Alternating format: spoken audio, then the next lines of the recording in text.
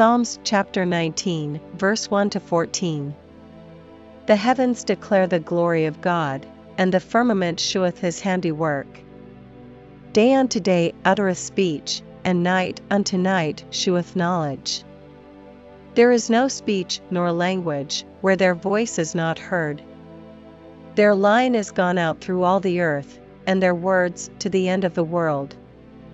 In them hath he set a tabernacle for the sun, which is as a bridegroom coming out of his chamber, and rejoiceth as a strong man to run a race.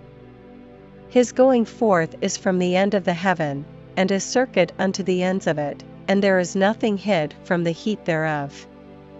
The law of the Lord is perfect, converting the soul. The testimony of the Lord is sure, making wise the simple. The statutes of the Lord are right, rejoicing the heart. The commandment of the Lord is pure, enlightening the eyes. The fear of the Lord is clean, enduring forever. The judgments of the Lord are true and righteous altogether.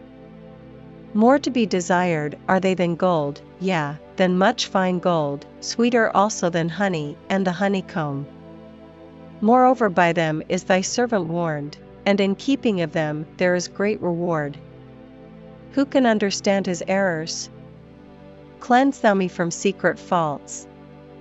Keep back thy servant also from presumptuous sins, let them not have dominion over me.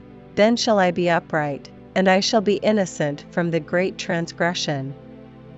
Let the words of my mouth, and the meditation of my heart, be acceptable in thy sight, O Lord, my strength, and my Redeemer.